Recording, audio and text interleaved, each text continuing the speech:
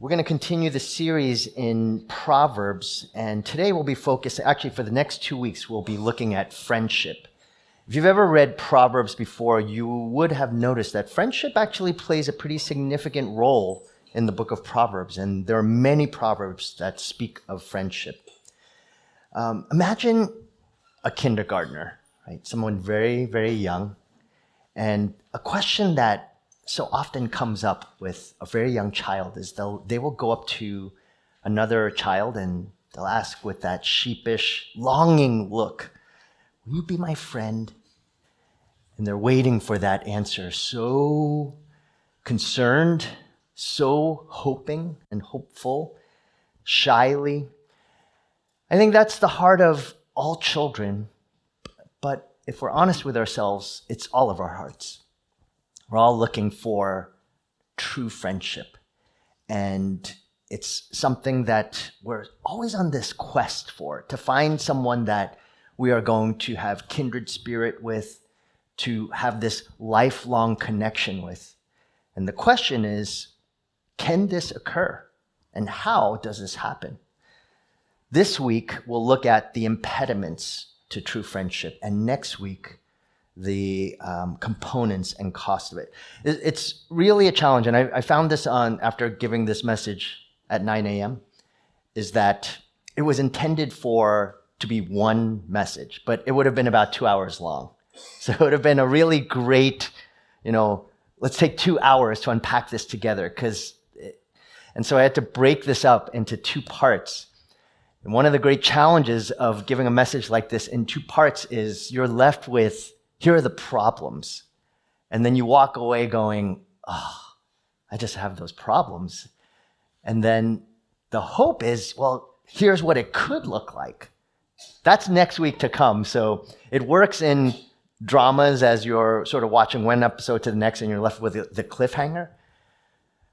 I don't want to do that to you as much, but sad to say it's going to be sort of the nature of this message, is to talk more about the negative side of why we have such trouble finding friendship, true friendship.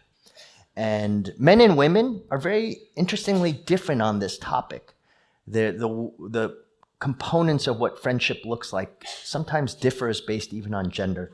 So we'll first look at this framework from the perception of impediments. After sin entered into the world, there was a curse that was given to Adam. And Adam's curse was that when they labored, there would be the burden of labor, and nothing would ever come easily for him. But that burden of labor, the destructive power and nature of sin, isn't something that just simply impacted work. The Lord told him out of the ground, anything that Adam dealt with was going to come with thorns and thistles, sweat of your face. And so you see this played out not just in work, but as well in all things in humanity. And in this instance, friendship, we actually see that come to be as well. That is to say that this concept of friendship is not going to happen so readily and easily. And if you've lived long enough, you know that to be true. It's hard making friends. It's hard making true friends. And so we're going to look at 5 impediments to friendship, true friendship. We'll look at these thorns and thistles and see what they look like. The first comes from Proverbs chapter 17, verse 9. And the first impediment is unforgiveness. Whoever covers an offense seeks love, but he who repeats a matter separates close friends. Here, the Proverbs writer refers to someone who cannot let a conflict pass, a wound go. It often feels as though that wound is being constantly opened again and again. And notice it's by a trusted and close friend. That's the assumption. We're not talking about an acquaintance or a stranger. This is someone you have placed your hope in, your trust in. You've considered this person someone dear to you. And in any relationship, you live long enough with them and you will experience disappointment, perhaps even betrayal. The question is, how can we experience that from close friends? Again, might experience that from a coworker or a boss, but really a close friend? Well, in this relationship, as long as you have two sinners, you have yourself and you have the other person, there's going to be disappointment. There's going to be conflict. And within that relationship, there has to be forgiveness and a pursuit of reconciliation. This is ongoing. It might happen every once in a while or pretty regularly, but get ready for that conflict in some way to bring about a temporary rupture, perhaps, or maybe much more, a significant one. If there is no forgiveness in relationship, there's no opportunity for depth of relationship. Look at the opposite of this heart. It says, the Proverbs writer says, whoever covers an offense seeks love. Proverbs 10:12 puts it this way, hatred stirs up strife, but love covers all offenses. There has to be in a relationship, on the one hand, the willingness to cover an offense. Because, again, if you have two sinners and they spend any length of time together, there's going to be conflict and hurt and disappointment. And if you're going to literally point out every single aspect of something that bothers you about the person, you're probably not going to be close friends for too long. So there has to be some sense of forbearance. I'm not talking necessarily about sin issues, but maybe personality quirks, or just they don't necessarily respond in the same way to your emails in terms of timing that you would in yours. I had a friend who, when I would call him and ask if he could call me back, he never would. And initially I would just think of it as a personality quirk. Then I started getting really frustrated with him and say, he's no friend. He was just that type of person, actually. He never called anyone back, no matter how many, and this is, pre-email text days, and he just didn't do that. So I had to make a choice. Was I going to remain friends with him and understand him where he's at, or was I going to cover it over? Now, you might say, don't you think you should actually have a conversation? The answer is yes, you should. Jesus talks about this in Matthew chapter 18. Part of relationship is actually being willing to risk the rejection of that person by talking to the person one-on-one. We'll talk about the danger of bringing another person in before you're ready to do this. But when someone offends you, hurts you, sins against you, it is your responsibility and theirs to actually confront one another out of love and mercy and grace. But we're supposed to do that. So you have two choices when it comes to relationship. You can either talk to the person directly, one-on-one, and work it out, seek reconciliation, forgive one another, and get ready to do that probably multiple times in a relationship. That's just the nature of two sinners coming together. Or you have to be willing to cover over offense in love. That is to say, to bear the burden yourself sometimes. That if it is this person never comes back to me, I either need to talk to them one-on-one or be willing to say, I'm willing to forgive. But the temptation is to bring someone else into the picture, to say, you know what, so-and-so does this. And we'll talk about what that looks like, but that usually leads to a rupture that so often separates close friends. Now here's the problem is that if you look at chapter 17, verse 9 again, whoever covers an offense seeks love, but he who repeats a matter separates close friends. Why does a person repeat matters?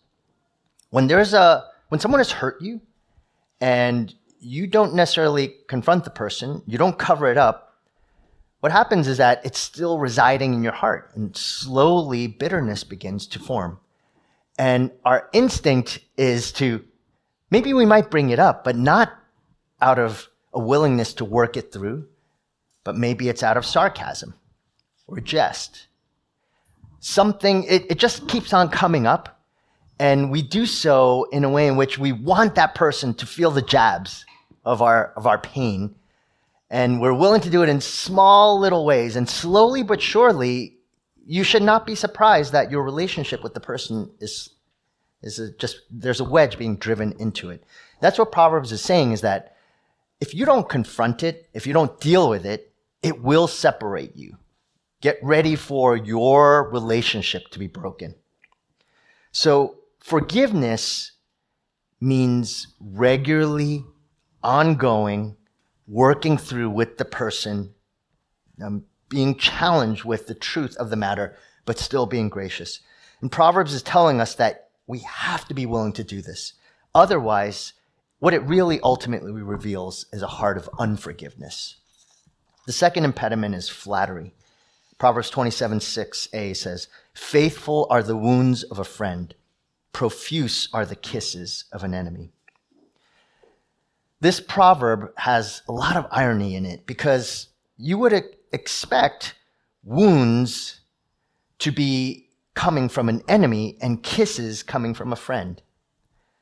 But it really is a terrible thing when the opposite occurs. Now, kissing is an incredibly intimate act. You kiss someone out of intimacy because you feel safe with the person. There's a vulnerability to that person. There's a trust to that person. And so when we see that these kisses are coming, there's a fullness to it. This person, you're just entrusting this person fully, but behind it is not vulnerability and intimacy, but wounds. Meaning that on the physical side, it looks like you care for this person. There's intimacy, but actually in your heart, there's hatred, disdain. And when you experience that type of flattery, so someone who loves to talk about you very highly in person, but then behind your back, they're talking about you another way. That's an enemy. And flattery sort of has that. The opposite of that is that a friend who is faithful will sometimes wound you, will wound your self-esteem, your ego, will actually prick your self-centeredness. And you will find that that person is actually a cherished friend. For example, say you have a Christian friend, and you yourself are in Christ. So both of you believe in Christ, but this friend is unwilling to call you out when you sin because they don't want you to think you're judgmental. They don't want to lose you as a friend, so they don't ever want to say anything that is critical in any way. The question is that person a true friend? Not really. Not according to what we see in Scripture.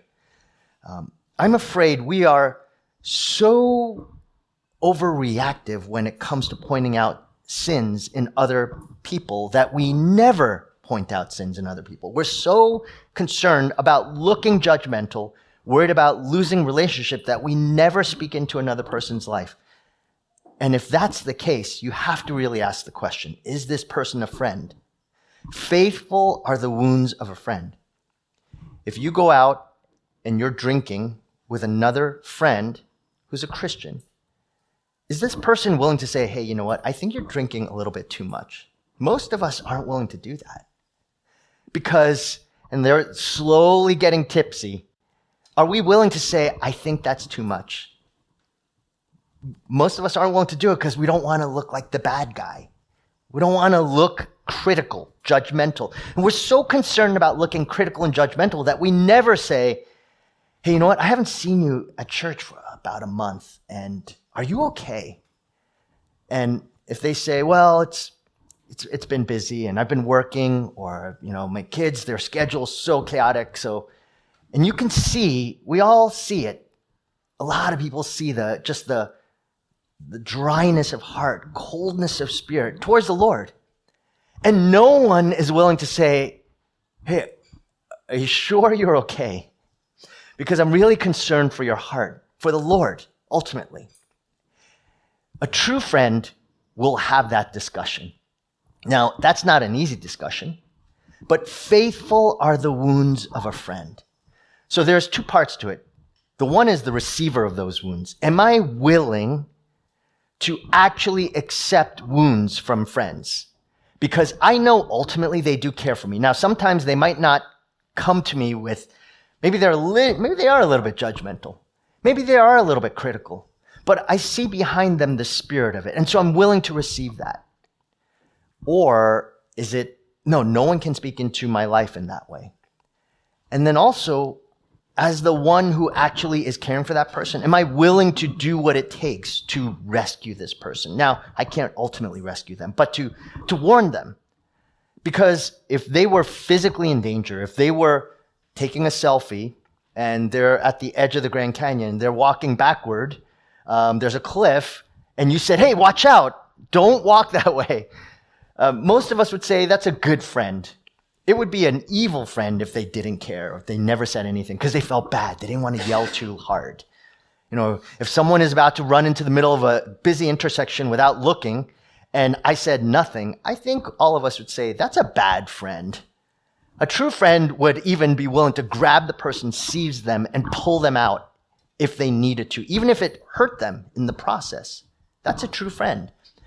If we're willing to do that just physically, how much more when they can lose their soul if we say nothing? Is that a true friend? I don't think so. And yet, so often we see it that way. Flattery, that desire to only say what a person wants to hear, is not friendship at all.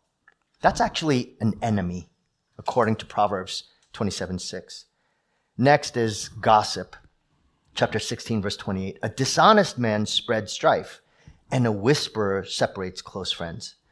Now, this proverb is very similar to chapter 17, verse 9, but it has one word that distinguishes it apart from the other proverb, is the word whisperer. Whisper connotes secret, meaning there's two people who are talking about another person. They're whispering it.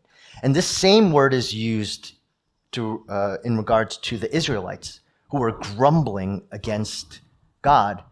And they did so not out in the open, but often in their tents, in secret, in private. And so this is sort of the warning to say, you can actually be close friends with someone, but maybe slowly something about that person is irking you and irritating you. And so rather than confronting them, you actually go to another friend and say, hey, you know what? Don't you think so-and-so is like this, says this, do this? I think if we're honest with ourselves, all of us do this. Because there's too much fear to actually confront the person, and it's safer to try to build coalitions, to try to get someone to be on your side so that we can critique this person without ever actually confronting the person. If it's a personality quirk, then love covers over offenses. And I don't need to even bring that up. It's more about me than it is about that person. But if it's someone has hurt me and I feel that pain, rather than going to person X, I need to go and confront the person. If I'm never willing to do that, then I should not be talking to somebody else about it. But that's our instinct, is to start whispering towards everybody. Don't you think they're like this? And again, this is so commonplace amongst all of us. Gossip is a grumbling, and grumbling exponentially spreads. It's insidious, it's cowardly, it's secretive because it's always behind someone's back. It has this flattery aspect to it because we want to speak well of the person. You know why we want to speak well of the person but yet speak ill of the person behind their back? Is because we still want to look good in front of the person. Again, this is something that is pervasive amongst all of us. I would imagine that all of us have been guilty of this before. And it's a sad breaker of relationships.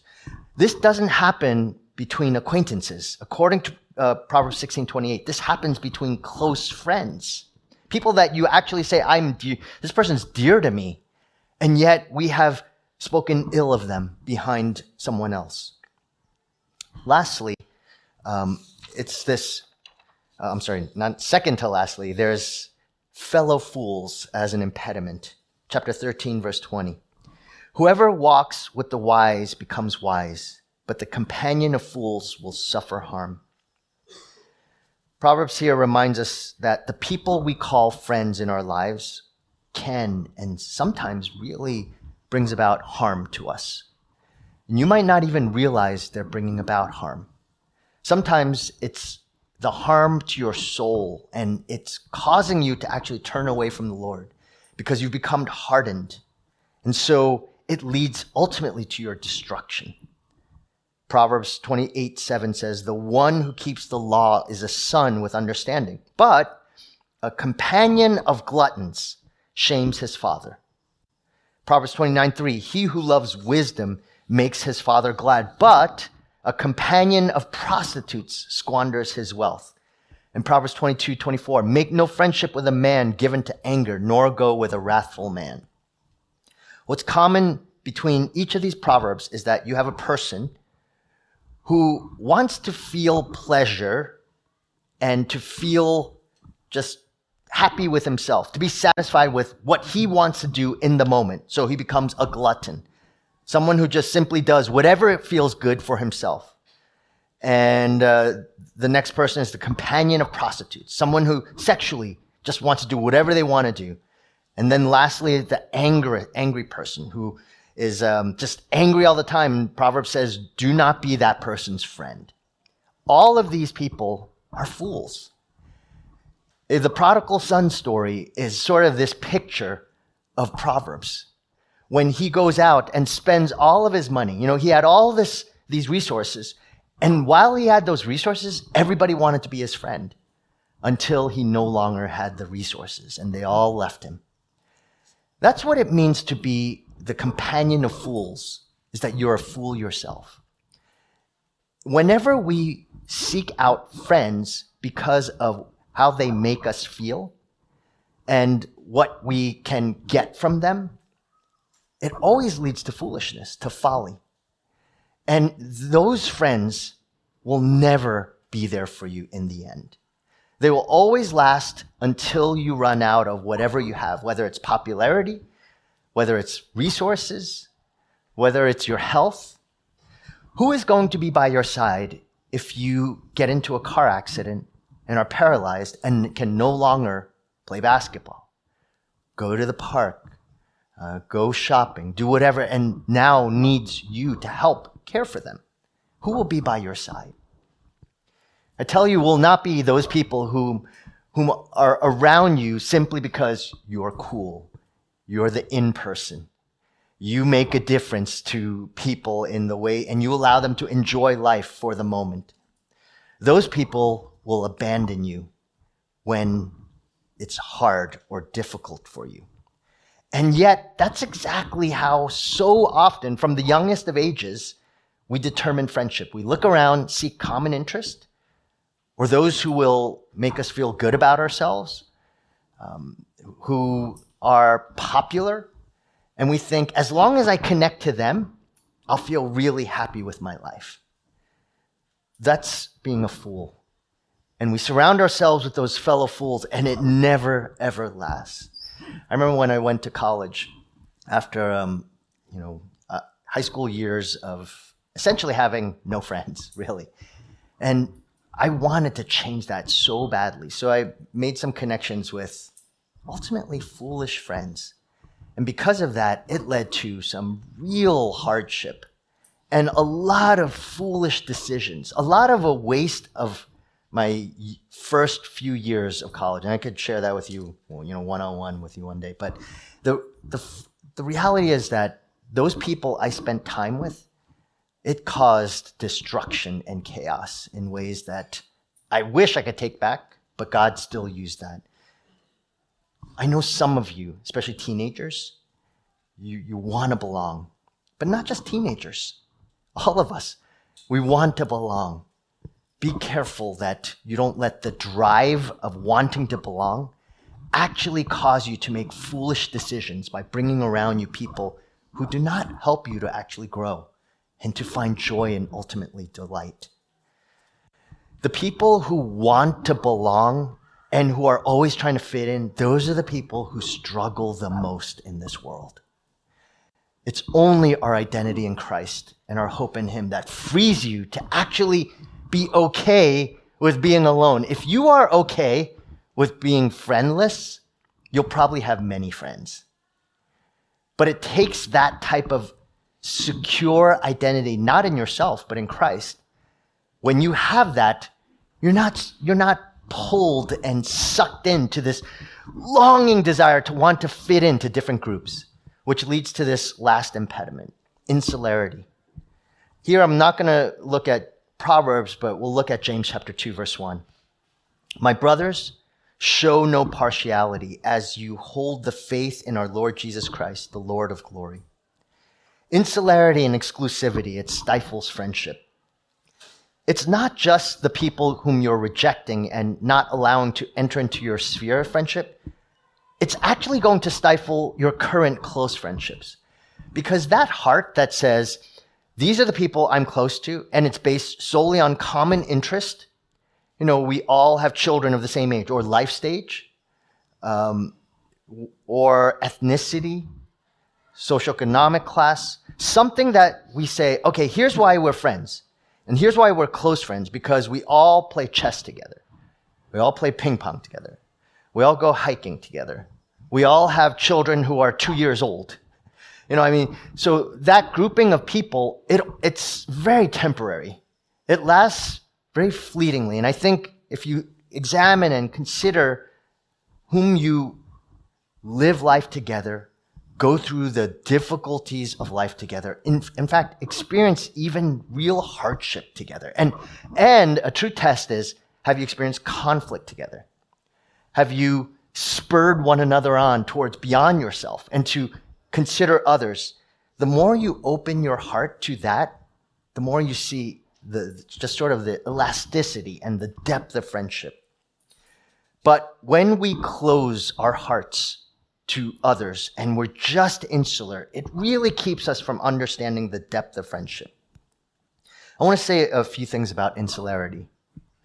First, it's far too naive and simple to critique those we deem as close friends as a clique. And I think that when we enter into any grouping of people, whether it's school, work, church, any type of social structure, as soon as you enter, you're going to look around and see groupings. And you're going to say, oh, that's a clique over there, that's a clique over there, that's a clique over there. And the instinct is to start criticizing them all. Well, that group, that workplace is very cliquey.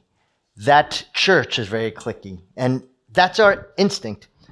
The reason is not because we're really trying to understand friendship, but rather because we're not part of it. I really like how author Seth Lewis says this about cliques. He says, cliques are bad. That is, until we're in them. But the cliques we're in aren't cliques at all, because cliques are one of those odd realities that can only be seen and recognized from the outside. From the inside, they look completely different. From the inside, all we can see is camaraderie, companionship, support, and fun jokes that no one else understands. Isn't that true? Is that we're quick to judge cliques until we're actually inside one. And when we're inside one and we get judged as a clique, you start thinking within the group, well, we're not a clique, we just really like each other. What's wrong with that? And those who are judgmental about it are no longer judgmental about it once they enter into the clique. Now it's all about close friends. It's not a clique at all. Sort of the nature of things. Now, here's what I find interesting is that people who have Christ as the sort of the grid upon how they view relationship, they don't see cliques because they're very open to anyone. And their instinct is not to say, oh, this is a cliquey group. It's how can I make an impact in the grouping of people that I have around me? They're not exclusive at all. And so they don't see it on the basis of cliques because they're not trying to join one. They're not even trying to break one. They're just simply who they are in Christ, and they're ready to build relationship wherever they are. But those who are longing for certain types of friendship always see cliques. It's their identity. It's the way they view the world. It's all about how do I get into that group? And if I don't get in, then I feel excluded. So therefore, everyone's cliquey and we become judgmental. Rather than saying, I'm going to make a difference because I don't need actually everyone. I'm satisfied with who I am and I'm going to make an impact. just simply by who I am in Christ, that person is free. Free from any type of social pressure and is able to make the impact of proclaiming Christ in all different contexts. You see, we have to get beyond this idea of viewing groupings. And so it's not to say we shouldn't have close friendships. There is a place for it. And it's impossible in our world to be close friends with every single person that we encounter. But may I say that it's quite possible that we have limited our idea of friendship by determining either close friends are but a few and no one's able to enter into that sphere, or that we actually see everybody as a close friend. There is a place to recognize that the Lord is the center of our relationships. And as He is, He breaks us free from the power of wanting to belong because we already know we belong. We already know that we have a new identity. And we don't need everybody, but yet we want to be a blessing to everybody. There's a big difference between that person who says, I need people in my life to actually feel fulfilled, versus I don't need people in my life. I am fulfilled. That's why I'm going to make an impact in the lives of people. And that's why I want people in my life. They don't determine who I am, but I need people to live life together in community. And both of those things happen. We're going to talk a lot more about this positive aspect of friendship next week. So like I said, this should be a 2-hour message, because then you can really get a sense of, oh, okay, this is where we're driving towards. But I'm leaving you hanging a little bit because it's, all right, so tell me, I know what the problems are. How do I have something good? That's next week. But here's the thing. Even after next week, when I give you, here's what it can look like. You might say, yeah, but that still looks really hard. I don't know if any of my relationships are like that. And the answer is, actually, you can try hard to have really great relationships and friendships and close friendships and true friendships, and you actually can't do it by your own willpower and strength. It's just not possible. You know why? Because we're still two sinners. And if it's based on my effort, my willpower, my personality, my experiences, and your willpower, personality, experiences, it's just not, we're not going to be able to do it. I'll fail you time and time again. I want all of you to be my close friends. But get ready for disappointment. Get ready, because sometimes I'm going to fail you. And you're going to fail me. And so how do we make it work? The answer is Proverbs 18:24b. There is a friend who sticks closer than a brother. This is the key to all relationship. Marriage, but yes, friendship. I have to know that ultimately there's one friend who will never let me go, who will always be there for me, who is committed to me, who will never disappoint me. And it is Christ Himself. If you look at the Gospels, you see how much of a picture of Jesus as friend is. There are many different ways Jesus relates to us. He's our Savior. He's our Lord. He's our King. But there's this other sort of title that He has, Jesus, friend of sinners. You've heard that, right? You've seen that.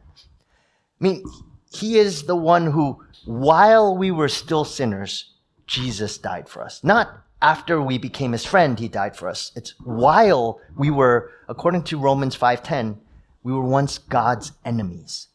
So while you were His enemy, while you hated Him, while you wanted nothing to do with Him, while you cursed Him out with your mouth, He is your friend. He loved you with an everlasting love. He gave His life for you in that place. And so we have to always recognize that He is the friend who sticks closer than anyone else to you. More than a wife or a husband, more than a parent, more than a brother or sister. He will never let you go. James 4:4, whoever wishes to be a friend of the world makes himself an enemy of God. I think if we're honest with ourselves, we all want to be friends with the world. We love the world and its power. We love the world's possessions. We love the world's reputation. We want the world to be our friend. And if you want to be friends with the world, then you have God as your enemy. If God is your enemy, then what hope is there for us except for the fact that Jesus is a friend of sinners? He is the one that we depend on. And that's what every relationship, every friendship rests on, is that I know I can depend on Christ as my ultimate, truest, never failing, always there friend. Because that is true, I can go into any circumstance and any situation and realize that I don't need people to be my close friend to satisfy me. I already have that. And I find this to be the case. The children who are most wanting to be loved, what are they usually like? They're usually rowdy. They'll usually start hitting you and punching you, and then you just say, "Oh, get away from me." They throw tantrums because they want to be so loved that they think the way they get it is by being the fullest of who they are. It just splatters all out, and it actually drives people away. And as you get older, you see that. The people who are most challenged with people is the person who wants to be loved the most but doesn't have it. The believer of Christ has it because Jesus is their friend forever. And you never doubt that. And that then frees you to go and make new friends, to go and make close friends, to actually be disappointed with friends. If Jesus was betrayed with a kiss by a friend, shouldn't we realize then that if he can still love us in that way, even though he understood betrayal and abandonment from friends, it shows that he will never leave us. John 15:15, "No longer do I call you servants, for the servant does not know what his master is doing, but I have called you friends." My dear friends, know that he will never let you go.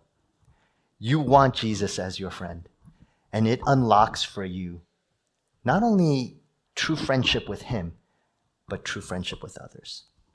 Let's pray together. Oh Lord, we know the only means by which true friendship is possible with you and with others is through a great price. Friendship is not free for you. It was costly. Jesus, you gave your very life. As you said in John 15:13, greater love has no one than this, that he laid down his life for his friends. And is there any greater picture of what true friendship is than Jesus, you laying your life down for us so that while we were still enemies, that you would call us friends through your shed blood? That's the means by which we are able to actually love others. So God, I pray that you would, by your Spirit, join us together, not because we have common interest in the things of this world, but because we have this unifying foundation of the blood of Christ that we've each been purchased. And it's what helps us to overcome personality quirks and differences. There are people in this room that we would never be friends with if it was solely based on personality or based on life stage or all sorts of different circumstances.